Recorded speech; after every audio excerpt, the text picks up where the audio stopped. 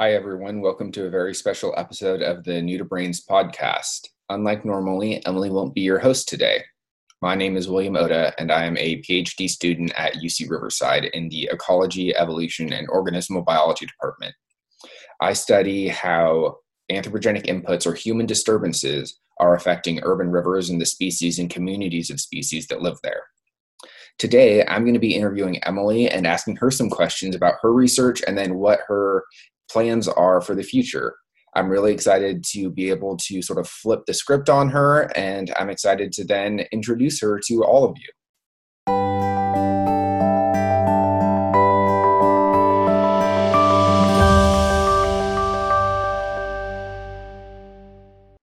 So, welcome to your own podcast today, Emily. How are you doing?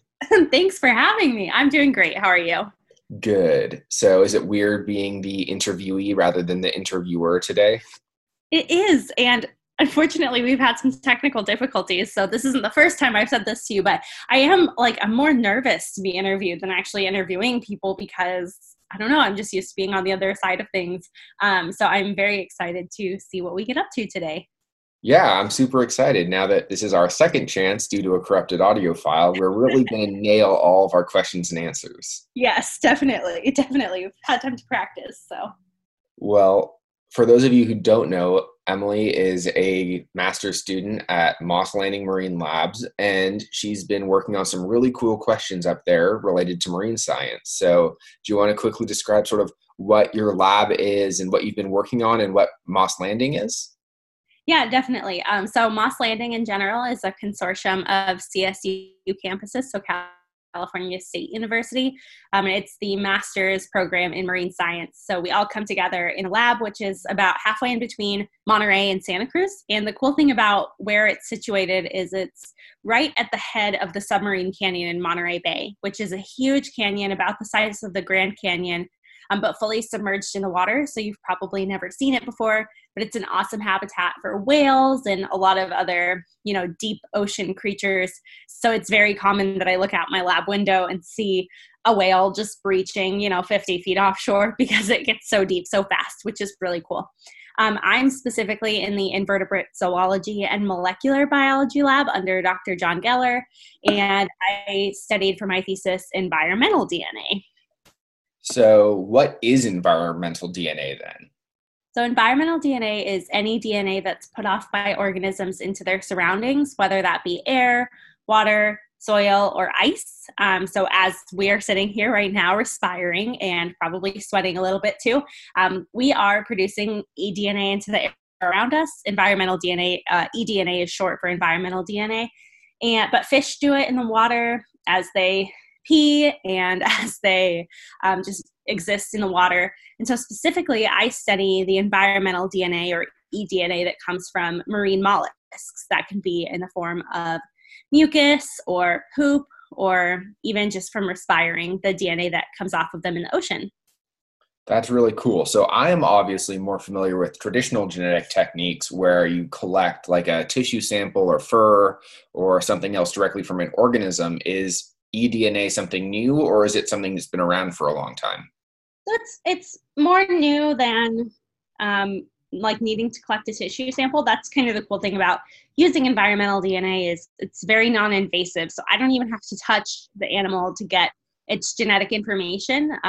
Previously, we would have to take a tissue clipping or even sacrifice the animal if it was really small to get the genetic information we needed. So that's pretty cool. It's up and coming. But people have been kind of interested in it since we've been able to sequence DNA. People have been kind of looking into this and seeing if it's a possibility, but it's definitely gaining popularity now because, like I said, you don't have to touch the animal, which also means you don't necessarily have to see the animal to collect the genetic information. If there's enough water around it or whatever, you can just collect the genetic information without even interacting with the animal. That's really amazing. So it might work really well for microscopic organisms, which we can't really collect in the first place then. Yes, or species that are hard to find or hard to see based on, the environment they live in. Wow, that's so cool. So what are the current uses for eDNA and how are people applying this really cool technology to their work? There's a few different applications that I find really interesting right now. The first is scientists are finding that in ice and in permafrost, there is eDNA stored from like woolly mammoths and ancient horses. So scientists are able to capture that DNA. But also, they're using it in fisheries surveys, comparing how much DNA is in the deep ocean compared to the fish that they're bringing up. But probably my favorite example of environmental DNA is a citizen science project that they did in the United Kingdom, where they basically trained volunteers for about 30 minutes and then sent them out to collect water samples. And their overall goal was to track the habitat of a rare newt that lives in the UK, but it's hard to survey because it lives in really like muddy, icky ponds that are spread all over the place. So visually, if you wanted to track them visually, you would have to look for the individuals or the eggs. You'd have to travel all over the place and spend a lot of time looking. But what they found is that when volunteers collected water from these ponds, it was actually more successful at finding the habitat of the newts than visual surveys alone. So suggesting that environmental DNA might be a great way to look for, endangered things or things that are difficult to survey just based on looking for them with our eyes on their own.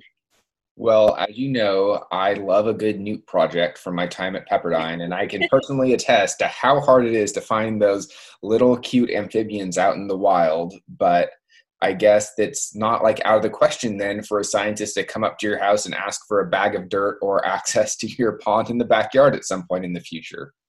Yeah, exactly. I mean, there might be certain, legal implications of that, like people might need a warrant or something to collect genetic information from your property. I don't know, but super cool and just a great tool for, ecological purposes. I think it's really fascinating.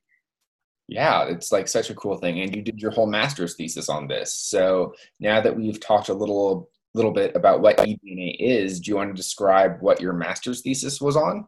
Yes. So I quantified the rates that 3 marine mollusks put off environmental DNA into the environment around them, and also the rate at which it breaks down, so that we could see, what's the rate it's being put off, but also how long will it last? How long will it stay in the environment?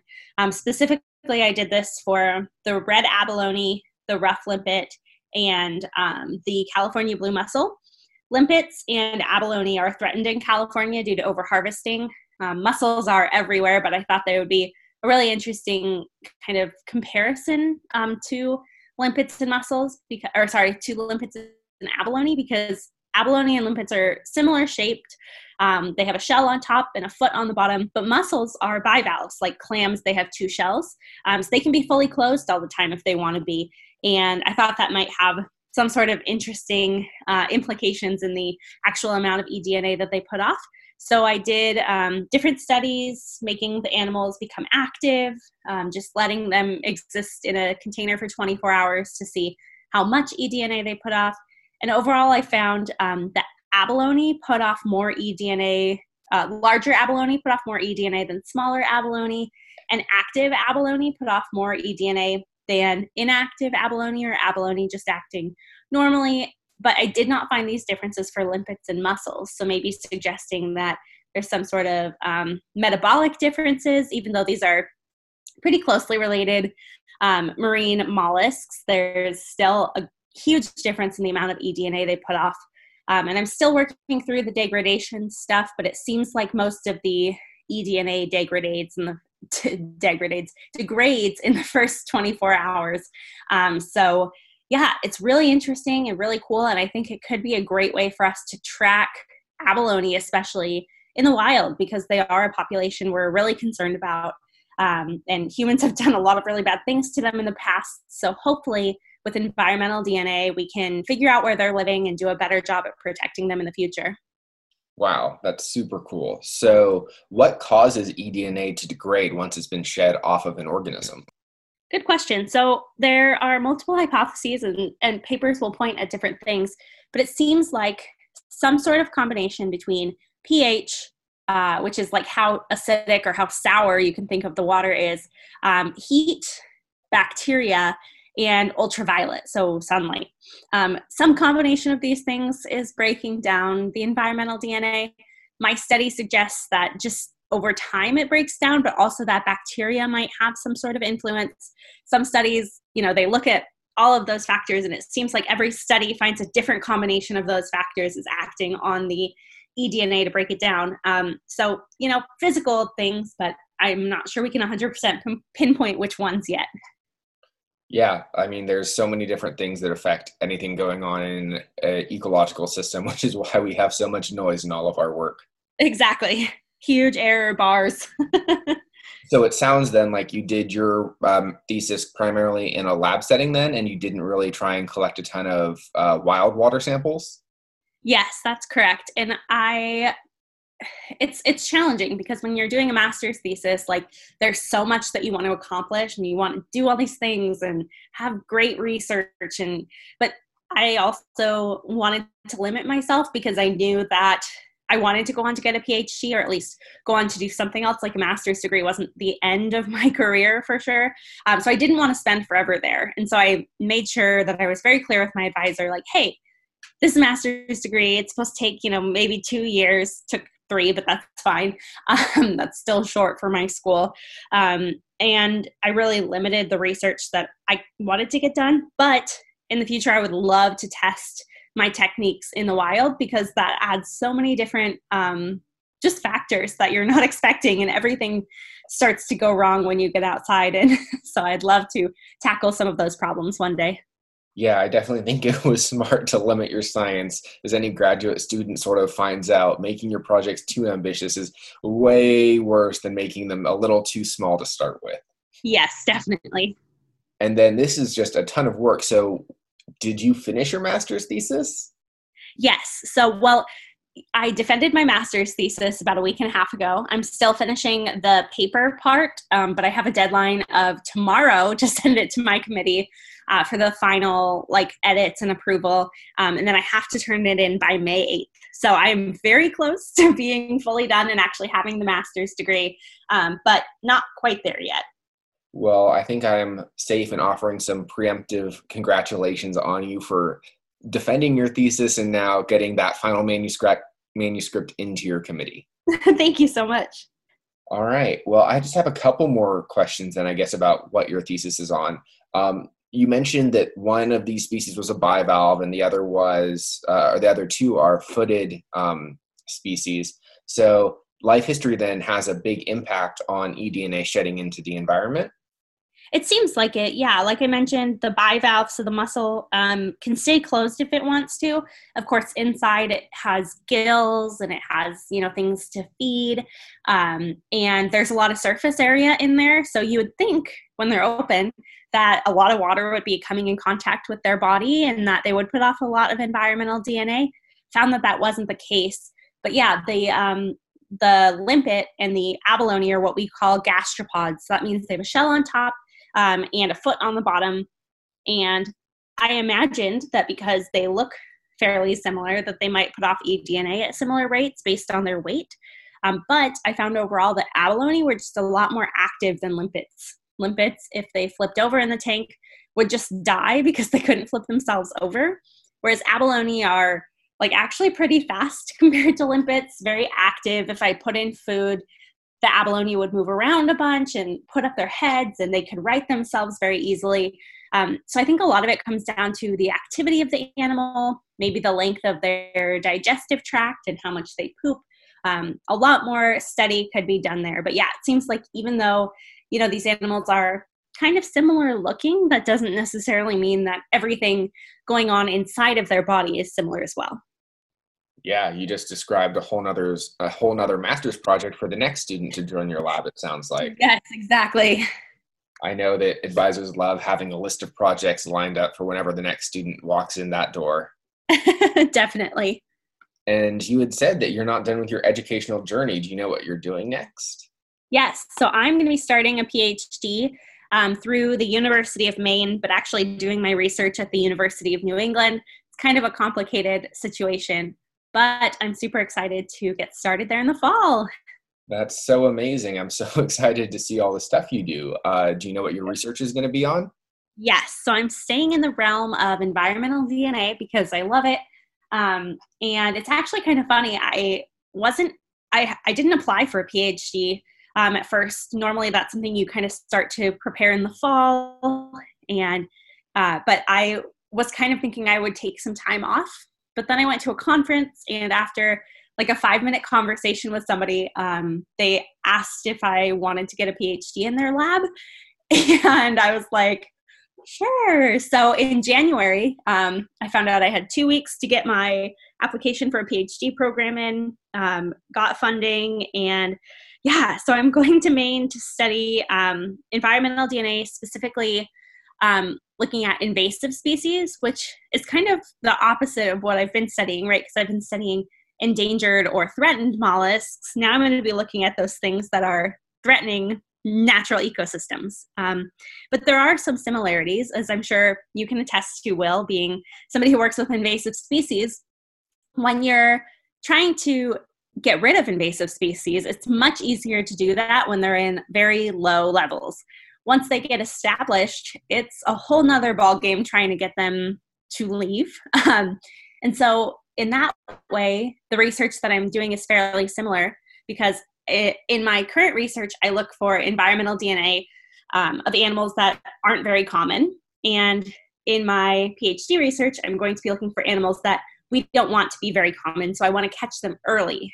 So I'll still be working with very small amounts of DNA, but hopefully instead of trying to be on a more conservation side of things, I'll be on more of a protection side of things and trying to get ahead of the problem before the invasive species really have a chance to put down their home in the Maine coastline. Yeah, that sounds like the type of tool I would love to have my hands on right now, because e-fishing in the heat in Riverside in the summer is not one of the most enjoyable experiences I've ever had. And it is definitely not easy. So it sounds like you're going to develop some things that will really improve the life of biologists like myself, who do try and monitor and prevent the invasions of all these new common things that are being facilitated by humans around the planet. Yes, environmental DNA is the way to go. Yeah.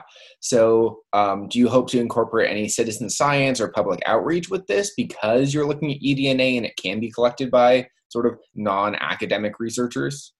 Yes, absolutely. And I think I am under the impression that my project is going to have at least some component of that, because we'll be monitoring for these species up and down the Maine coastline, which is pretty big. There's a lot of islands. And so I think, yeah, we'll definitely need help. Especially because we know that environmental DNA is something anybody can collect. Like anybody can go out and just get a container of water. So I definitely hope to do that. And I know that my advisor is also pretty active just in the community in general, taking molecular biology into middle schools and high schools to interact with kids too and get them excited about environmental DNA. So yes, I am super excited to continue working with the public. Well, it sounds like you have a really awesome PhD dissertation set up for you once you get out there to the East Coast. Yes. So I guess the important questions are, as you sort of finish this chapter here at Moss Landing, is really, how did NudiBrains start? So it started because I wanted to get into scientific communication in some aspect. Originally, I came up with the idea to do like audiobooks, but instead of audiobooks, be scientific journals, because I just feel like I drive so much and it would be so convenient to listen to somebody narrate a journal while I was driving, so I didn't have to read as much. But then I realized that I was going to have a lot of like copyright things to deal with that. And also, I think a lot of scientific literature is best understood if you can see the graphs. So I was still interested in doing something communication-wise, but the papers kind of weren't working out. But then I thought, oh, well, what if I actually interviewed scientists about what they're doing so that people could learn about their research without having like the dry, because scientific papers can be really challenging to read and to understand. And instead, why don't we bring on the actual scientists and hear their voices and hear the excitement that they have surrounding their research? I think that will tell people so much more about what they do. So yeah, that's kind of where that idea started. Yeah, I think that's really amazing. You can really tell the difference in the way that scientists write versus how we present our work in other places. If you sort of go to a conference or a seminar, you hear the scientists talk about what really excites them about their projects and the interesting things that you might be able to do and the applications of their work. But in a paper, what you're really doing is sort of presenting the findings, the results, and then sort of defending it from possible criticisms to make sure that everyone sees that you were, robust and scientific enough in your approaches. Yes, exactly. So this is sort of all part of why SciComm is so important is it's making our research accessible to other people in the community who might not be scientists. So do you think that like social media, podcasts, other things like that are sort of important ways that we make science more accessible? Absolutely, because so many papers these days are behind a paywall where you have to pay like $40 to see an article. Not only is that stopping people from reading the literature, but also just the language in there isn't really understandable. I struggle to understand it, and I've been a scientist for like 8 years now. And so I think we as scientists could do a better job at communicating our science, yes, but it's also about, breaking free from traditional methods of communicating science through journals and things like that. Because yeah, people can't pay for that. And I think that's why I'm so excited about podcasts and about social media, is because there are so many people out there who are so intelligent and so excited to be scientists, but they don't have the resources that they need to learn about science. And so I think, being able to share research or even just share cool animals on Instagram is such an amazing way to reach those populations who, again, like their family doesn't have money for them to travel or to get extra books or anything like that, but they want to learn, and they're the future of our science. We have such big problems on our planet that require huge solutions, and it's not something that one person can solve overnight. And so I think by having science on that's a tongue twister, science on social media, we can really reach more people and hopefully get more helpers in this fight that we have against, climate change and all the crazy problems happening on our planet right now. So yes, I am a big proponent of SciComm for free. Yeah, I definitely get that working in sort of an urban ecology area. It's really fun to sort of show people what exists in their backyards and how that still is important scientific work. And you don't have to go to the deep Amazon rainforest or the Great Barrier Reef in Australia to do ecology, biology, science in general. And you can find cool projects and interesting questions that need to be answered even in your own backyard. Yes, absolutely. So I think the biggest question, and the one that I've been really excited to ask this entire time, is where did the name NudiBrains come from? It just came honestly from spitballing with my friends at work. I have been talking to them about the idea of the podcast for quite some time. And I was like, I want it to be something that represents me and my interests, but also just like the scientific community and what we'll be talking about. And my friends know that I love nudibranchs or sea slugs. And so one of my friends who's not even a scientist, she just worked at my work. She worked in the gift store. She was like, well, what if you call it NudiBrains, like nudibranchs, but then like smart people and talking about science? I was like, oh my gosh, that's perfect. So that's how the name came about. And then my other coworker created my logo. So it all came out of, just conversations at work around the refrigerator. Well, as someone who follows you on Instagram, I definitely know that you spend a lot of time at tide pools. So basing your podcast name off of nudibranchs definitely seems to fit you. Yes, exactly. That's the goal. And every time I go out, I try to find nudibranchs, and it's just my favorite thing. So it worked out perfectly. Well, if somebody wants to check out your Instagram, do you know what your handle is on there? Yes, it's at Emily the Marine Biologist. And I also have a Twitter, but I don't know what that account is, but you should be able to find it through my Instagram, through my website in the bio link. Well, I would definitely encourage you all to go check out Emily. She's been an awesome scientific mentor for me when I was an undergraduate, and now she's just really leading the way when it comes to SciComm and stuff for so many different people. Thanks so much, Will. Yeah, it's so funny to see like everyone coming full circle from our time at Pepperdine. I was one of Will's teaching assistants for botany, And another one of the students that I was a teaching assistant for in cellular biology is now in my master's program as well. So it's funny to see everyone kind of spread out and do their things and become awesome scientists. Yeah, it's been really fun to sort of see how our little tiny college has produced so many people who've gone on to graduate school and now are trying to sort of give back to the community in different ways and are working on all these important and fun research questions. Definitely. Well, I think that just gets back to our university motto of freely received, freely give. So just, we have so many wonderful things that happen in our lives, and what else should we do but give back to the community? Well, thank you so much for agreeing to be an interviewee today. I had so much fun flipping the roles on you, and I'm excited to see everything you do in the future. Thanks, Will. And if people are interested in following you on Instagram, what's your handle? It's at will_in_the_wild. I unfortunately was not able to get the name I wanted without adding in all those weird symbols. Shoot, I know. I was shocked when Emily the marine biologist didn't exist yet. I was like, yes, this is perfect. So it's still a good name for you. Yeah, I'm really excited that I have it. And hopefully people like all the animals and other sciencey things I share on there. Yes, I love your terrariums that you make and everything. So super excited to follow along. If you don't follow Will already, definitely do that. And thanks so much for interviewing me today, Will. Yeah, I can't wait for season 2 of NudiBrains to come out sometime in the future. It's coming. All right. Thank you all for listening today, and I hope you had a good time. Bye.